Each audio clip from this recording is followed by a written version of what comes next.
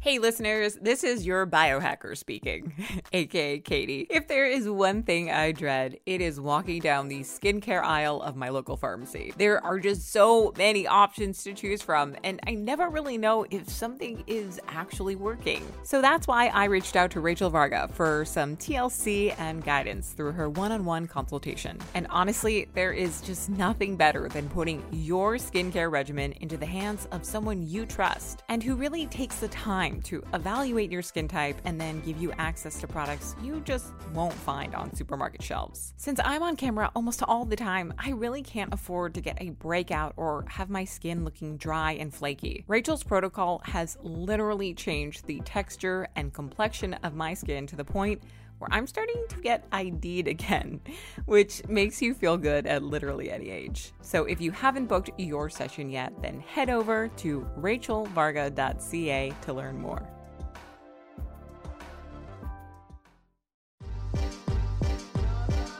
Welcome to Beauty and the Biohacker, where we explore the latest tools and trends in self-care, aesthetics, and peak performance to help you live your most beautiful life from the inside out. I'm your co-host, Rachel Varga, a board-certified aesthetic nurse specialist since 2011 with over 19,000 rejuvenation treatments performed on thousands of patients. And I'm Katie Moore, a self-proclaimed biohacker with 3 years of self-experimenting in the space of health and wellness technology. I'm on a mission to help you achieve success without sacrificing your health or happiness through my YouTube channel, Katie Type A. So join us as we sit down with some of the biggest innovators in the health space, the movers and shakers of the wellness world, and unpack some of the biggest secrets in the skincare and longevity space. We are Beauty and the Biohacker, and we're thrilled to have you along for the ride.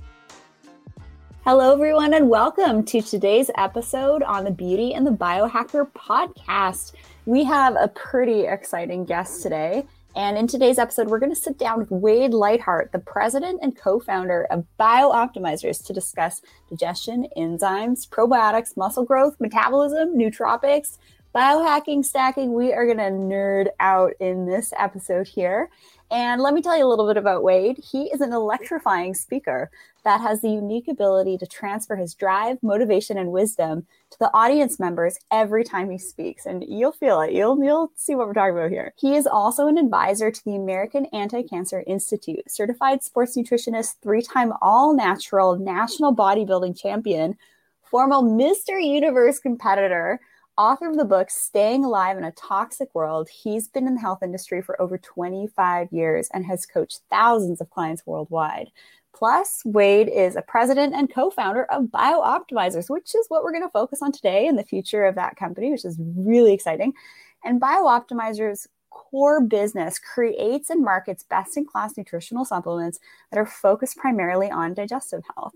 Beyond digestive health, BiOptimizers is also actively developing products and services that will make it a key leader in the fields of both brain optimization and overall nutrition. Welcome, Wade. It is a pleasure to have you on the show here. Great to be here. Thank you for having me, and hopefully we can offer some value for our listeners today.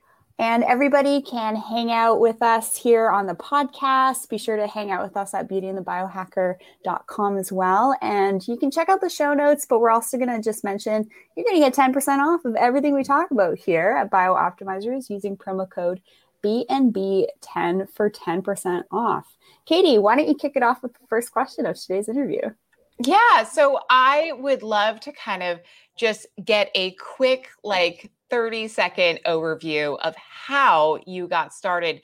What was really that kind of, we all sort of in our biohacking, lifespan have that breaking point or that moment when we're like, this needs to be fixed, or I need to come up with a solution because it doesn't exist. What got you started down that path, and kind of walk us through, obviously you've had a ton of experience in the health and fitness world. So what was it that really set you off to say, I need to come up with a supplement line that is going to fix X, Y, and Z? Great question. So there's no single event, but there's a series of key elements. Number one, when I was 15, my parents moved to a very rural place. My sister was sick, and I took up bodybuilding because there was nothing else to do at 5 miles up a dirt road living in the woods. I saw a magazine cover with Troy Zuclato, Mr. California, with two pretty girls driven mad with testosterone. I said, I need to get muscles because, I bought the Joe Weider lie. I went to university, studied at university, and then at 22 years old, had a near-death experience which transformed my perception of reality. At 27, I got to go to my first national championships and realized essentially it was a drug cult. But I do believe that bodybuilders were the first biohackers officially because they're offsetting genetic limitations through systematized training to overcome these processes. And then after I got into the supplement industry, I worked in every ever personal training and coaching and everything. And after I returned from the Mr. Universe contest in 2003, which I competed as a vegetarian because I had another spiritual event that happened a year before, which, I spent time in an ashram and was a vegetarian and wasn't on drugs. And, it was kind of rad. But after I did the Mr. Universe, because I was trying to do it as a meat-eating mentality to a vegetarian performance lifestyle, everybody said it couldn't be done. We did it. But I ran into major digestive issues. 42 pounds of fat and water in 11 weeks I gained after the Mr. Universe. So I went from Mr. Universe to Mr. Marshmallow. Concordantly, Matt, my business partner, was selling products and education materials online. So we decided, hey, we need to figure out how to make this a void. And then the third piece of that puzzle was a doctor who became my mentor at that time. He was a super vibrant senior citizen in his 70s that had overcome colon cancer and cirrhosis of the liver and was an instrument in Bernard Jensen's recovery from bone cancer in his 80s. And this guy just taught me all about enzymes and probiotics and rebuilding the digestive health. And it's not what you eat, it's what your digest, absorb, and utilize. We went on his foundational system, transformed my own health, got my physique back, coached 15,000 people over the next 4 years as I worked out the performance parameters around aesthetics, because all these people were mostly sick. I wanted to believe me, I loved working with sick people and helping sick people. And that was great. And I had a clinic in Vancouver at the same time. But I wanted to build superhumans, right? Like, I don't want Skodas, I want sports cars. And that's where Matt and our etymology is. And you can apply that principles to other areas. So I went 2.5 minutes here, but that's where we started our pre-foundations for the educational materials. And that led into supplements in 2005. Our first product was Masszymes. And we made a policy and a pact with ourselves. Number one, we're on a mission to end physical suffering and activate what we call biologically optimized health. I can get into that in a minute. But third, that we would only produce products that were first in class, best in class. If we couldn't do that, we would not enter the category. So that's how we got started. And then now, over the last few years, we've become probably, I would say, one of the more trusted brands in the entire biohacking, health optimization industry. So you said something really interesting there, activating ourselves. Can you expand on that? And don't be afraid to get a little bit woo here as well, biohacking and all that. But what did you mean by that? Well, okay. So within any single organism, living organism, there is an innate potential which is within the genetic code. So, for example, acorns will never turn into tulips, but an acorn will not become an oak tree unless the right conditions exist in order to bring that forth. You could sit it on a table for 100 years and nothing happens, put it in the right soil with a little bit of water and some sunshine, boom, oak tree. Not a tulip, oak tree. So within each individual, in the human species in particular, there is an innate potential within that.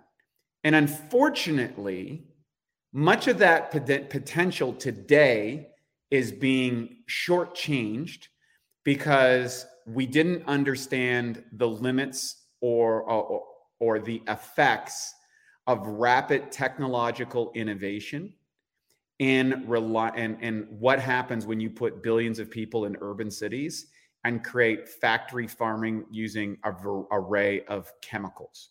So now we have an increased life expectancy and an increased disability adjusted life expectancy. So people are expected to spend on prescription medications for the last quarter of their life. Children today are expected to live less longer than their parents for the first time in American history. And yet there is another breakaway group of people who are living longer, living stronger, being vital, being healthy. and they're leveraging technology. And this is called the biohacking industry, who are looking at strategic innovations that may lead to potential breakthroughs in both lifespan and quality of life. Health span. We call it the biospan, as the fusion between your health span and your lifespan. And so the idea is you want the arc to be as high as possible. You want as much health and vitality and the closer realization of the innate potential within you. The biggest, brightest, healthiest oak tree in the forest, if you will. And you want that potential to be extended as or certainly the active potential until it's time for you to make the exit, right? The inevitable exit that all humans make. And so our goal is to identify first what are the original obstacles that are universal. And that's why we started in digestion. 100 million people have digestive problems any given day. And there's good evidence to support cancer, heart disease, diabetes, and medical error, the 4 leading causes of death, are correlated to our diets and lifestyle. The Surgeon General said that 90% of the illnesses they treat is related to diet and lifestyle. And we have a vast array of foods that we've never created for, genetically modified foods, genetic chemicals, preservatives, dyes, processed foods, all of these things which are unique to the evolutionary process, which has gone on for billions of years. And so we had to identify those, which we do really well. We can get people from sick to healthy relatively quick if it's digestive related. And then it's like, okay, but now we've got, our brains don't work right because we're addicted to phones. We can't concentrate for long periods of times. Our nervous system is overclocked because we're staring into blue light and pounding caffeinated drinks like they're going out of style. So how do we offset the consequences of our currently digitally integrated lifestyles? And that's what we do. One of the things that you brought up that I kind of want to sort of dive into the deep end with you on is digestion. Yeah. This is obviously something that I think a lot of people listening to this show are going to relate to. And I got started with your products using Masszymes. And for the first time, I actually could feel what enzymes do and how they work, as opposed to, trying papaya enzyme, or there's so many on the market these days. Correct. Your products are different.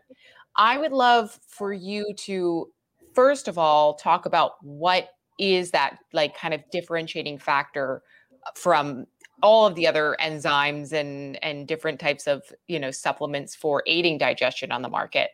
And then let's talk about what is the right protocol to take. Should you still be eating that crappy food and taking the mass enzymes to basically offset that? Or how should somebody integrate this into their lifestyle if they are addicted to glucose right now, if they're on a high carb diet, etc.?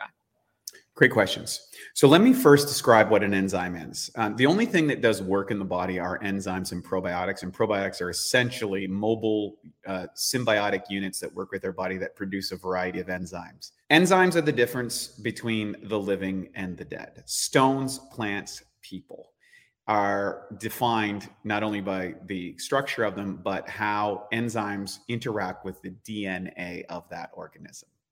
And it's important to think of DNA like a Tesla coil that amplifies electrical signal. If you want to get into the physics, that's a whole other trip. We could go there at some point. But from a biochemical standpoint, enzymes have both a biological and a chemical nature. And there's evidence that they also quantum tunnel if you wanted to get into physics. They're pretty far out things.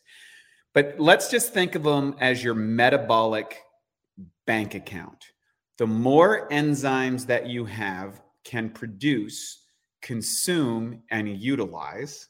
So you can produce some enzymes, you can consume some enzymes, but the total amount of that is going to determine how many metabolic checks you can write and how long you can write those checks for.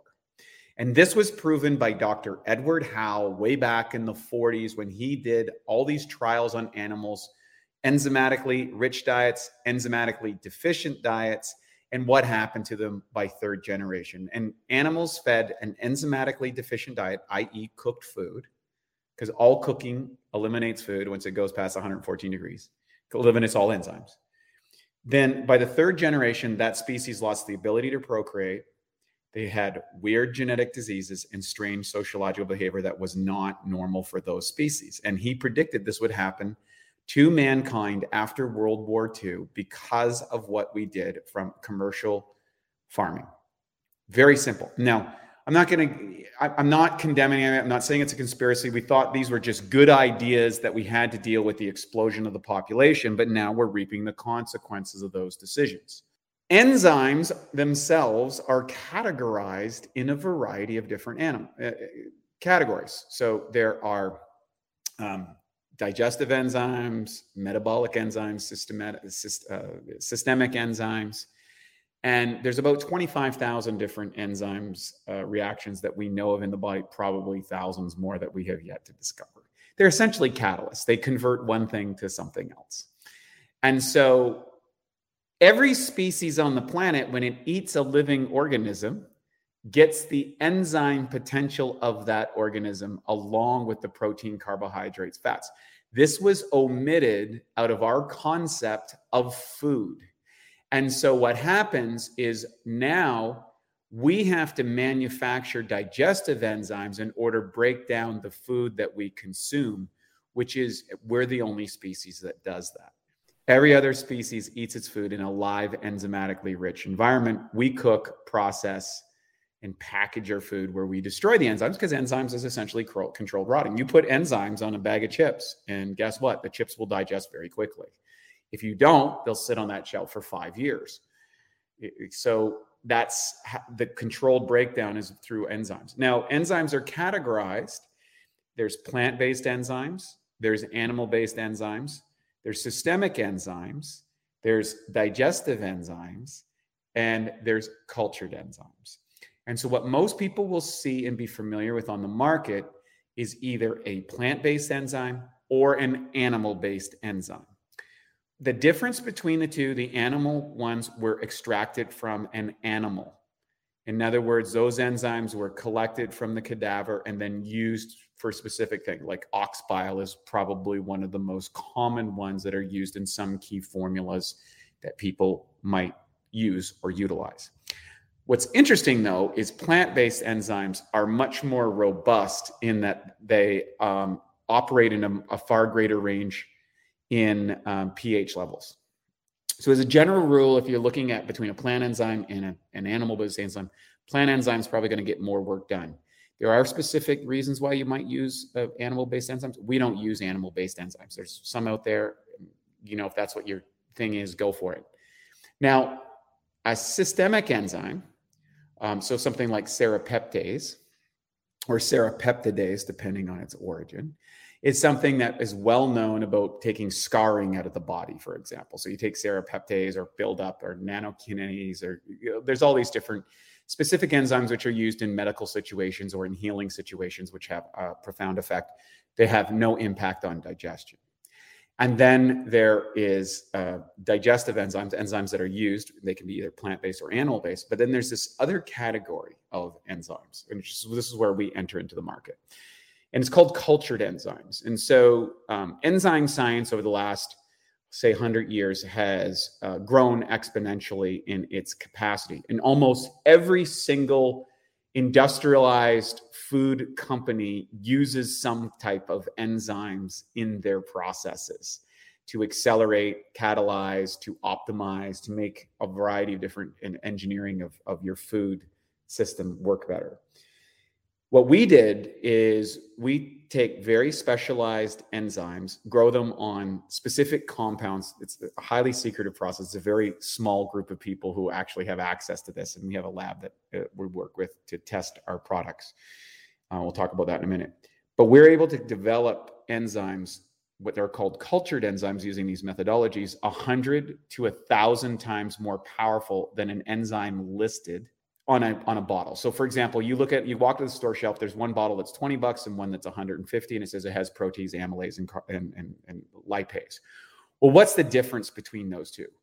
One is using either animal or plant-based enzymes. One is using cultured. And the more expensive you go, the cultured enzyme is going to have a far greater impact. So when people said, well, I've tried enzymes and I don't know what they're like, I'm like, well, try ours.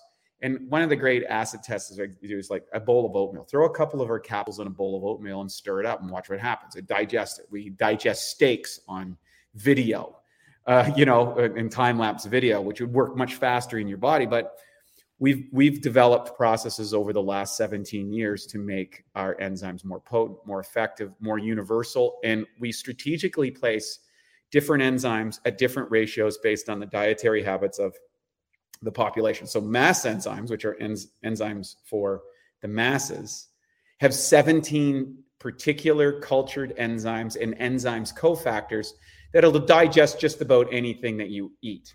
And then there's specific enzyme formulations that we have cultivated for specific diets, which are leaned more based on that dietary practice. Can you tell us a little bit about, well, I know that Katie and I are really interested in how you manufacture and how you source. So we'll let Katie get into the weeds of that one, because I don't know if you know this, but Katie's a professionally trained journalist. So she knows how to ask all the right questions. Well, awesome. I won't give away some of our trade secrets or whatever, but I will provide you. So in the world of enzymes, there are raw material specialists who different parts of the world. For example, proteolytic enzymes, there's a lot that come out of Japan. Japan is, and most Asian cultures are superior in their enzyme formulation. They spend a lot more time and energy. Enzymatic and fermentation processes have been inside their cultures for thousands of years, and they're fairly sophisticated. So a lot of your raw enzymes that you're going to get are going to come either from Japan or China. There are some enzymes which are coming out of Europe in different types. And then there are lab-based enzymes, which are usually from the pharmaceutical side, which they're using specific enzyme formulations that you can sometimes access as a nutrition company. Sometimes you can't, because some are pharmaceutical grade and where they're designated. So for example, Japan, enzymes are classified as drug in a drug category. Same thing in Germany. So they see these as medical intervention devices, which is not the case in the United States, which is a little more free flowing. And of course, China will produce anything. And there's a wide range of quality that comes from those sources. And you can, oftentimes they'll invite you, say, well, do you want this quality, or this quality? Then you take all those multiple sources from around the place and you bring it into house. You test to see that it is what it is. And, after this many years, you get to know who's making the right products and stuff. And then you strategically combine it and test it in your own lab and see what happens and see if you can get a result that works. So in taking mass enzymes, I mentioned before, it was honestly something that changed the game for me in my perception of what you can actually get from enzymes. But the issue that I could see is people becoming dependent on them, right? Like, just what is that? Like, do you recommend cycling on and off? And how often should that happen?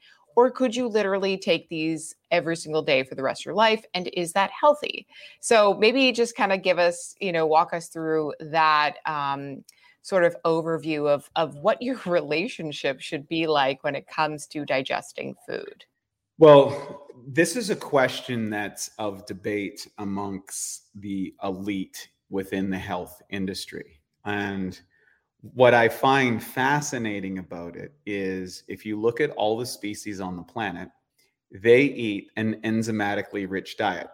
In other words, a tiger that takes down a zebra will eat the entrails where the probiotics and enzymes are present, and then it eats the carcass. But all that food is in a live state. All carcasses contain an enzyme called cathispin that becomes activated when that animal dies, which aids in the digestion of that process, whether it's killer whales eating seals, or dolphins eating fish, tigers eating gazelles. All the carnivorous animals have digestive systems that allow for the digestion of that because it's easy to consume.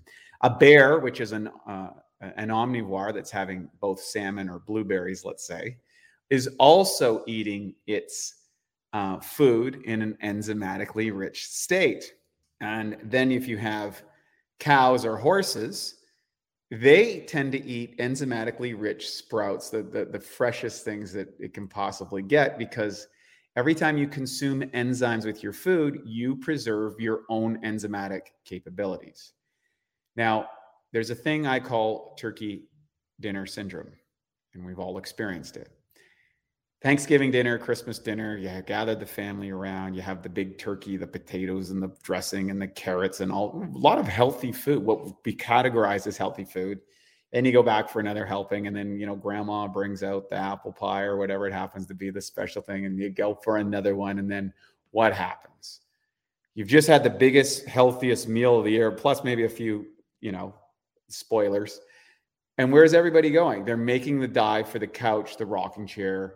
They're lying on the floor. They're passed out within an hour, and drool's running down your face. And you kind of wake up and like, what happened? I kind of checked out. Well, why is that? Well, because you've actually put a massive amount of calories into the system, most of which has been cooked.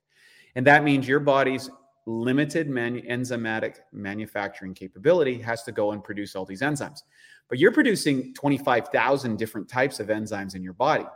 Your overall production capacity has been overloaded. So it takes enzymes out of your brain. It takes enzymes out of your muscles. It takes enzymes out of all these processes, shunts them into the digestive process, and gets to work on this massive meal that you ate in order to metabolize it. Now, we know that the biggest consequence to every single disease state there is overeating. And we as a society overeat because of the rash availability of food. The thing is, we consume all this food without enzymes. Every other species on the planet eats an enzymatically rich diet. It is as important as protein, carbohydrates, fats, like it just is. And there is this complete overlooking of this component in nutrition. I was a high performance athlete. I had the best coaching in the world. I can get ripped on 15 different diet strategies. It's not hard. The science is proven and done, and why there's all these mysteries around it. But what I wasn't able to do is do so without creating damage on my digestive component. And when I corrected that, and bodybuilders who consume more food than most people, and then they go through these periods of restriction to get into contest state, but as an overall, they eat more food. The number one difficult obstacle for people in that industry is to get over the digestive issues, because they got to eat so much food and train. We identified that as a problem with my own screw ups. And I was like, we got to fix this. And so it took us 4 years to figure this out, and 15,000 clients to kind of figure out, how do we address this issue? And so the difference between myself and Matt, the co-founder of the company, and most of the specialists who are weighing in this conversation is they're operating from a limited perspective, because they put about 2 paragraphs on enzymes that they're required for everything, and then it's not dealt with in the nutrition book after that. And that omission has had devastating effects on the entire nutrition industry. I also think it is why some people will gravitate towards a ketogenic diet, and some people will go to a plant-based diet. Some people can metabolize sugar very easily. Some people can't. Some people can have alcohol. Some people can't. What we have noticed is that usually through either genetic inheritance, exposure to toxic chemicals, or an overconsumption of processed foods of a given category early in life will usually lead to an enzymatic deficiency on that particular pathway, which will lead to some pathogenic development. So when people say, oh, I can't eat this because I get infected or get stuffed up, well, they got undigested proteins, or I don't make the neuropeptide chains to make my brain happy, or I can't seem to have fat. I get fat on my stools, or I get breakouts on my skin all the time, or I'm not able to metabolize carbohydrates. Well, you trace back the things. They ate too much sugar. They had rancid fats. They had chemicalization that got into their fat process. Maybe they had poor proteins in their diet, or took a lot of antibiotics and destroyed their protein digesting capabilities. And you can track it back, and then you can oftentimes provide high dosages of enzymes for a period of time, and many of these symptoms then go away, which is fascinating. And that was the foundation of what Dr. O'Brien mentored us in. And we applied it. And the next thing you know, we've got a kind of a worldwide following around digestion. And I'm asked that question a lot. And there's a fear, I think, within the nutrition industry. And that fear is based with lack of experience, that, well, if I take enzymes every time, I'm going to be dependent on them. Well, that's actually innate to every species diet. You mentioned something really interesting, that every living thing has enzymes. Rocks doesn't have enzymes, but, animals, plants have enzymes. And then you also mentioned something about quantum physics. So let's get a little bit woo here for a moment. Would you postulate that life force, for example, according to traditional Chinese medicine, if there's some tie between life force and enzymes and our ability to be our most vibrant beings possible? I mean, yes, we want to be vibrant, we want to be beautiful, we want to be radiant. Is there some type of transference with enzymes that you've become aware of? Because I know you're super passionate about enzymes. So I want to dig a little deeper here on that. I would say that anecdotal experiential reality, there is an absolute correlation between enzymatic uses and life force. And one might say, well, why is that? If we look at what's happening at a mitochondrial level, we're looking at what's called electron covalent transfer. That is electrons, and some people would say you can go below that, and that's biophotonic energy that is being converted by our mitochondria. And actually, we know that actually produces light and energy that is recognizable by the human observational tools called our senses. And we even use this in our language. Oh, that person is dark and somber and depressed. They're light, bright, and full of life. Well, what is that determination? Now, in Eastern philosophy, there is a concept called qi. Well, prana, whatever, life force. French called it élan vital. I actually wrote a book about this a long time ago called Vital Power. And there is a practice, whether that's Taoist practices, Qigong, pranic meditation, where you are actively and consciously bringing in the life force inside the body through breathing techniques, visualization, energy sensory. And anyone that's done any of those processes under the guidance of someone who's got some skills in it can legitimately feel, I can make my hands hot. I can feel sexual energy move up through my spine. I can project more energy in a room, whether that's, Mike Tyson going to nail somebody, or it's I can radiate more empathy and compassion. And what we celebrate in Hollywood, for example, our biggest celebrities, there's some sort of magic energy that is palpable around those people. That's why the camera loves them. They have a radiance energy that is transmitted above the words, above the communication. We also see this in master healers. We see this oftentimes in spiritual figures, great leaders, sometimes athletic stars. There's a je ne sais quoi feel, and we all know it. We can see it and we can feel it. We also know when people lose it, maybe to illness, tragic events in their life, financial. There's events that can happen that will cause us to lose life force. Food is definitely one of those things. It's not as big as maybe some of these other things. And so you go, well, why is that? I'm going to propose that we have been conditioned in the West to believe that we are these chemistry bags. We're a bag of chemicals, mostly water with some chemical transitions, with some proteins and a bunch of junk floating around. Okay, well, that's one perspective.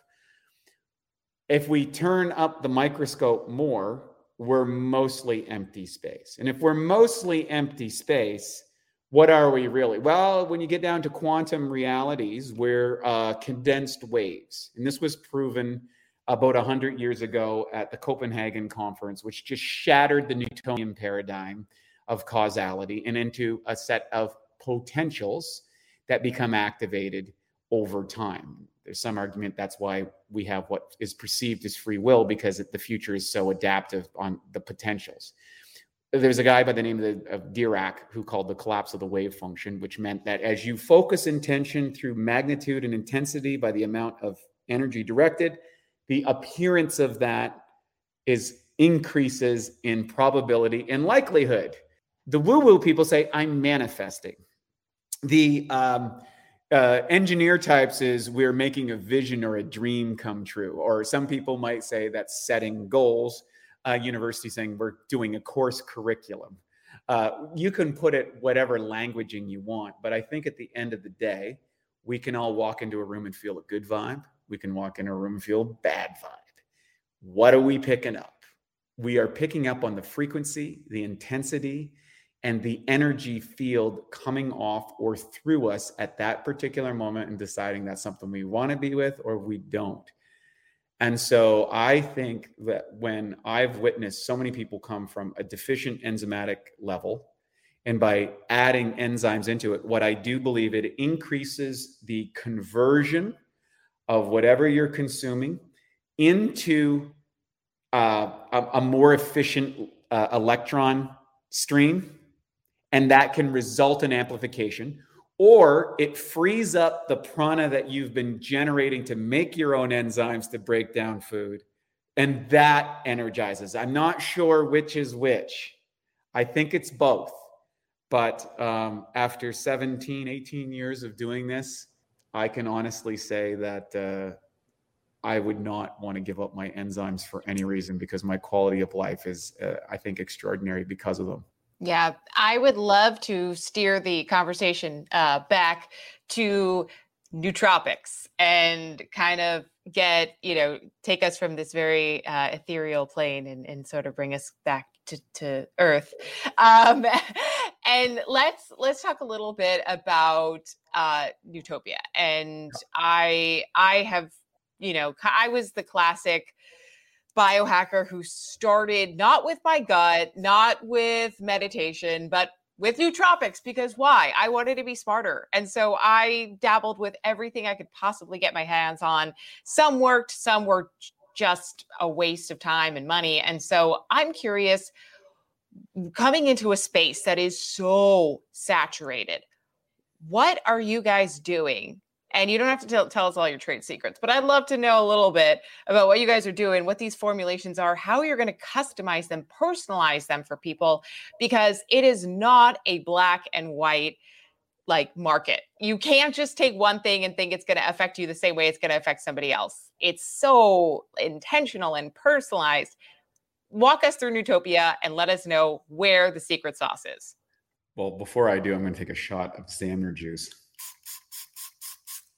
Okay, well, we're going to need to get a bottle of that ASAP. We'll get one out here. One of my favorite nootropics for conversation. So, nootropics.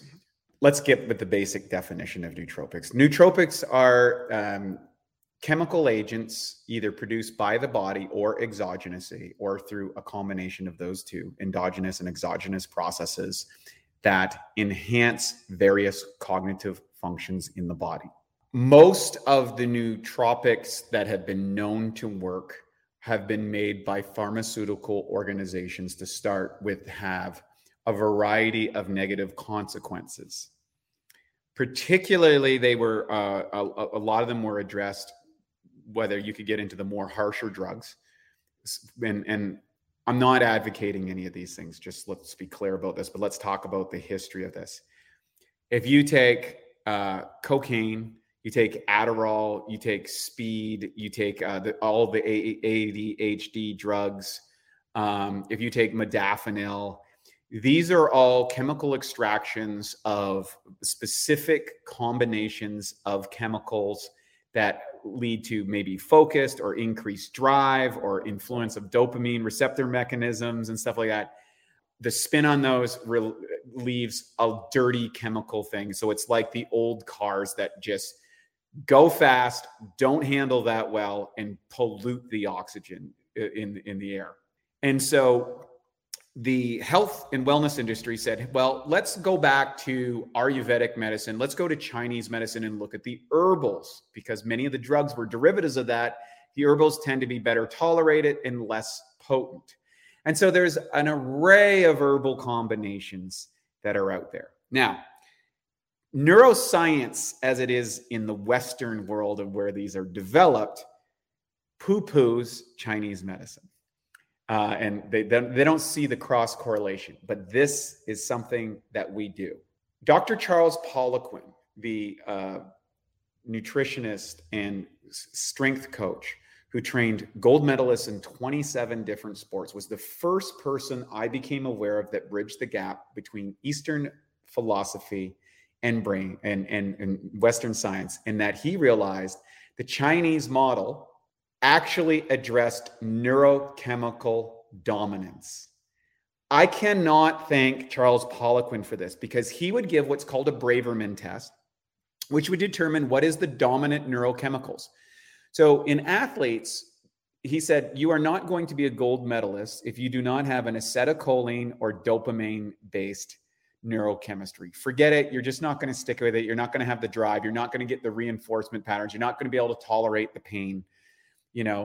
Then there's more artistic types, which or emotional based, serotonin, acetylcholine, GABA. And what's interesting is he realized that there was a correlation between neuroscience and Chinese medicine. And we're like, oh, well, that means we have unique neurochemistry. And so Matt and I, crazy biohackers that we are, just started buying ingredients and capping up really bad tasting stuff that had a variance effects. And we have slightly different neurochemistries. And what we would notice is he would like something I wouldn't. Then at the same time, there was a wide variety of offerings that came out in the nootropic world, most which were dealing with nervous system stimulation. In other words, let's crank the nervous system, stim. And the drivers, the dopamine driving people or the acetylcholine dominant will get something out of it, but they're going to need more and more. And it's really a second-rate cousin to these harder drugs like Adderall and modafinil that half of Ivy League and is dependent on in order to get their grades. We're like, that's not going to work, because we need to get to customize. And the good news is on our quest, we went through a lot of people, a lot of places, and we found a guy who had a history of neurochemical issues in his family. And he happened to have a very high IQ and was dealing with some very elite people who he was customizing blends for. And so we got him to start customizing blends for us based on what was going on. And the results were great. And what was great is we could dial something in for Matt and we could dial something in for me. So then we opened it up for our team. Like, well, what about this guy and that guy? And so we started doing this. And then it became so fun because we were able to increase the productivity of our team members radically. Our business started to grow exponentially, and it started to grow while feeling like it was easier. And so we're like, okay, this is significant impact. Dealing with our chemist, though, he's like, well, I've got all these different things to do. And so we said, hey, how about we just buy your company? And we do what we do. We're good at customer service. We're good at sales. We're good at marketing. We're good at systems and operations that we built over 18 years. And we just put you in the lab, figuring people out and optimizing those systems to do that. And so that's what we did. And we came up with this company, which we call Nootopia, which is a utopia for your mind. And our first offering was kind of crazy. We released 9 different nootropics simultaneously. Now, why we did that was because we know that individual nootropics, which are a combination of these herbal-based combinations in the right amounts and the right dosage, and there's a whole business on extraction. That's a huge thing. That's a whole other rabbit hole we can talk about. But not only did they work independently, but you could stack different types of nootropics to get different states. So you could take this, and this and become calm, clear, and creative.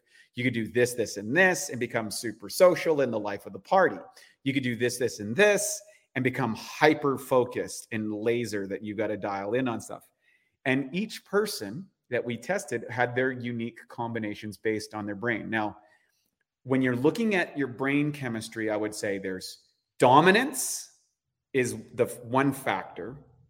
Depletion which is usually related to dominance, because you'll tend to try and get more of what you good. And then we have what I call deficiency. The neuropeptides that you don't have, or the nootropic formulations that you're not able to manufacture because there's something deficient in your diet or in your how you metabolize your food and convert that. So for example, if you have certain probiotics that are missing in your body, your chances of making serotonin are at sufficient levels are 0, which is quite common nowadays. Well, we develop probiotics that make those neurochemicals, but then now we provide the raw building materials so those guys can convert to the polypeptide chains that make your neurochemicals. So we started doing this. And what happens is people fill out a little questionnaire, which is kind of like a mini Braverman test. And from our experience, we realize like, oh, they're probably this, and this. They get their formulation. And then that's when the magic begins. We have a sequence of how they take the products and try different ones. And then they provide the feedback to our chemists, which products they like, which ones they didn't like, which ones were too much, which ones were too little. And we can turn up or turn down the formulations based on that feedback and then customize that box. So by the time you've gone through about 3 months of this, first off, you're sold because you now find the exact formula that turns your crank in probably 2 or 3 different variants. The next thing is now you get to customize more of what you want and you squeeze out of that what you don't. So we're the first publicly available, customizable nootropic company that allows you to dial in your brain exactly for your unique chemistry and what you want to achieve from a performance parameter without any of the negative side effects that are associated with drug use, without the overclocking of the the neurological system. And our customer retention on that is insane because it's an extreme disadvantage if you're not on nootropics in today's world. It really is. We have to try and keep up to the pace of change. And that's what Nootopia is here to do.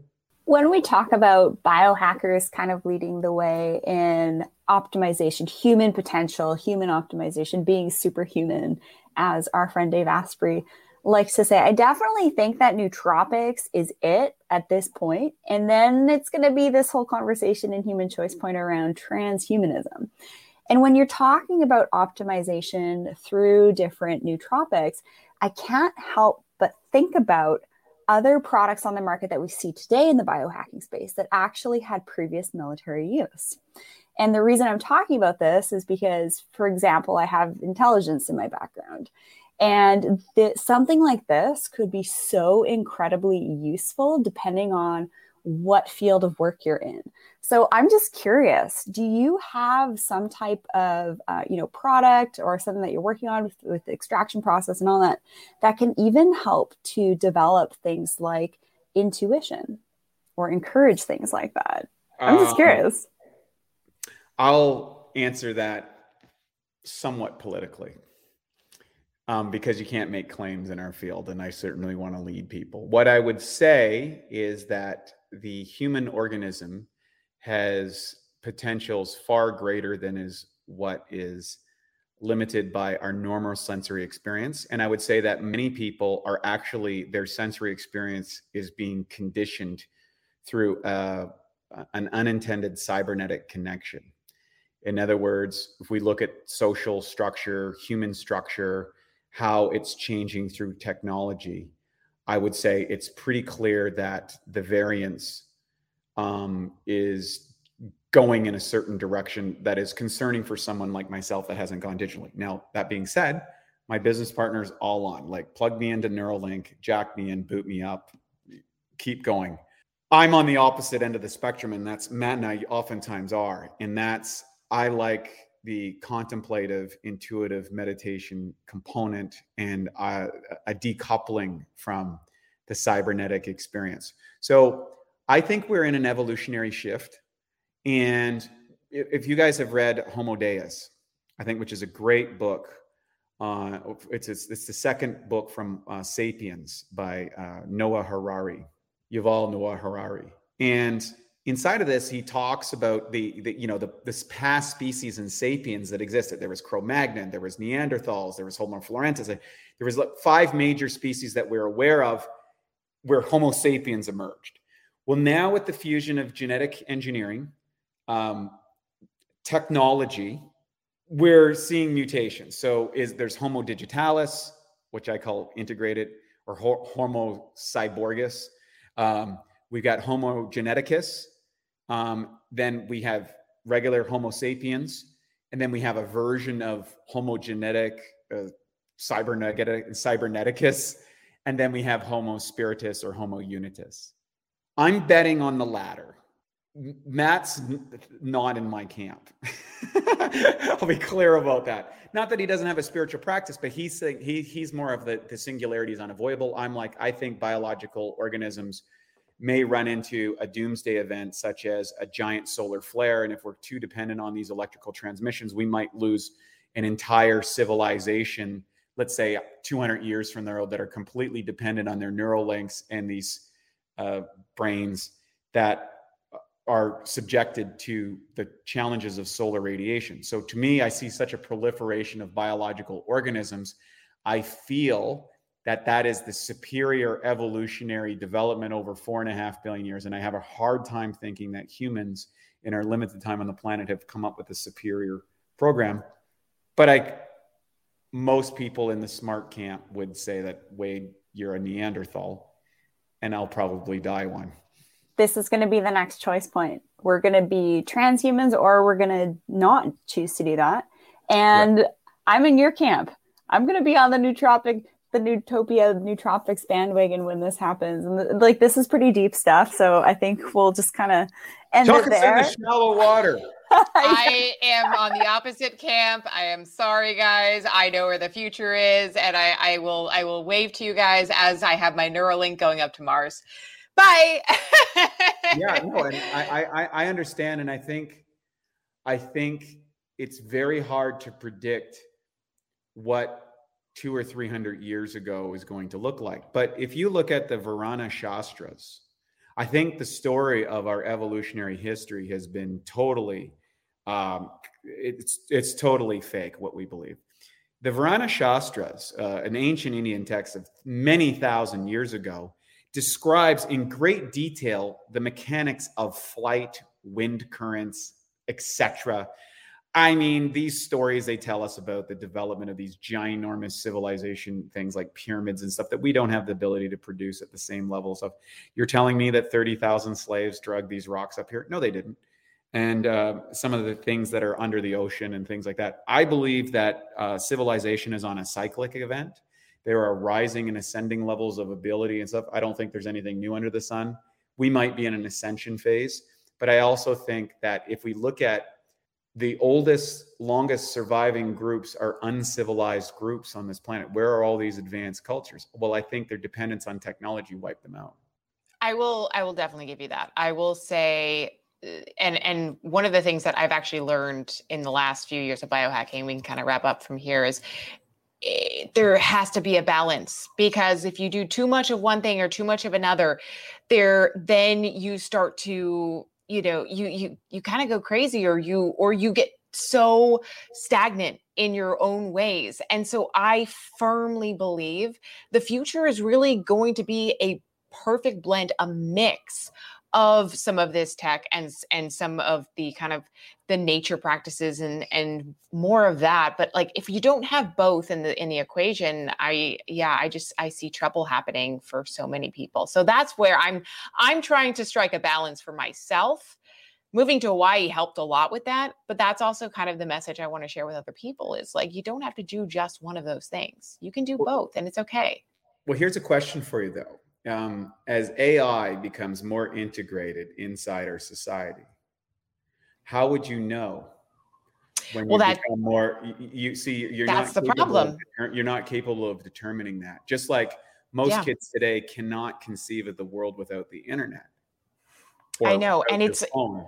Yeah, and that is certainly going to be the biggest issue that we face as a society, is not even perceiving when it happens right in front of our face, and so it's a little scary. It's a little doomsday. I don't want to end on that note. I want to end on a better note, which is, some of the stuff that you can do right now to further your life right now, and basically optimize your future, you know, it starts with just taking care of yourself, right? Like a lot of this comes back to the self, right? And if you want to show up in the world for other people, if you want to be a better wife, a better mentor, a better student, like you have to put your oxygen mask on first. And so a lot of that does stem from taking care of your own body, mind, and spirit. And so, you know, I think we covered a lot of that today. And so I think, you know, that's a really great place for people to kind of, they want to learn more. And you guys have so much educational content, which I commend you guys for.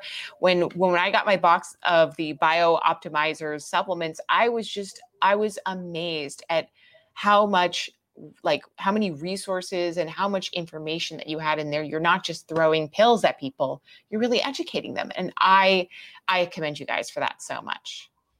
Thanks. Well, you know, you cannot supplement your way out of a bad lifestyle.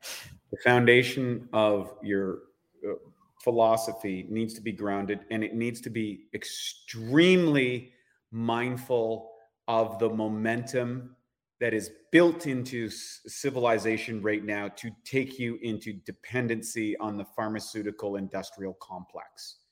Your marketing, your advertising, your lifestyle, your job choices, your distraction units, the TV, the phone, the computer, all of those are working against you, and the statistics and evidence are overwhelming. So step one, recognize where you are at. The obstacles are real. And if you do not develop a conscious practice around your health, you will become dependent on that system because that's what it's designed to do.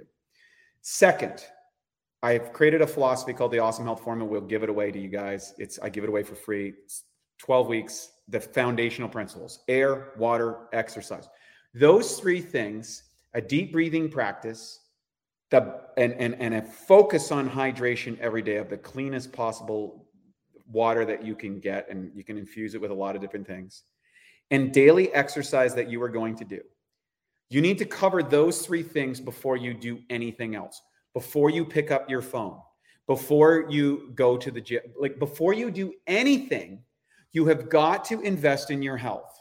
If you do not do that, you will pay the consequences of it. Mother Nature is brutal. It has laws. You follow those laws, you do okay. You don't follow those laws, it doesn't care about you. You die or you get suffering. So that's the first thing. Exposure to sunlight. Living in houses, we haven't got enough light. Light is probably the biggest amplifier of everything. Get out in the sun, get your skin exposed to the sun as much as possible. Run around naked in your neighborhood if you have to. It'll cause a lot of entertainment, if nothing else. And then, you know, what are the things that make your body work? Enzymes, probiotics, minerals, vitamins, essential amino acids, essential fatty acids, and herbs. So healthy, natural state diet with good digestion so that you can absorb and utilize those things. Get the right mindset. Instead of turning on CNN, instead of turning on the news, instead of turning on the latest garbage, in that morning when you're going for that walk, you're going for the run, you're going for the workout, you're going for the yoga session, put on something that uplifts you, makes you feel good. I don't care if it's dancing to 70s disco or listening to the latest Joe Dispenza CD. Do whatever you need to do. Listen to that. And then the biggest thing is, it's very hard to be all that you can be right now today if you don't have the right education, you don't test where you're at, and you don't have coaching. Get a coach that's already done that pathway. Get them to shortchange the time. Put those things into your life step by step. You're on your way, you're biohacking, and you'll connect with people that are in that field, and the answers will all come to you by your intensity of effort. That is the principle of quantum manifestation, which is proven to be effective. Thank you so much, Wade, for those beautiful closing words. And I'll echo that. Actually, a number of years ago, one of my mentors, esoteric mentors, said, Rachel, you have to make sure your grounding is in place. And now I kind of get why. So body, mind, spirit, energy, you know, hang out with Wade Lightheart on his show, the Awesome Health Podcast. Learn more at BiOptimizers.com. Be sure to use promo code B&B10. So that's the ampersand for 10% off. And Wade, I could just listen to you speak for hours, and thank you for sharing your insights and where you think that, you know, nootropics is going to be in regards to transhumanism and the two different choice points. Very cool. I've never heard anybody say that. So thank you so much for your time today. It's a pleasure having you here. Always a slice. Always seems like it's too short. I wish we could have got to some more questions, but hey, maybe next time. And we'll get you guys on my show, Awesome Health Podcast. By the way, free course to everybody that goes to BiOptimizers. Give it away. The whole system kind of explains everything. So. Amazing. Thank you so much. Thank you, Wade.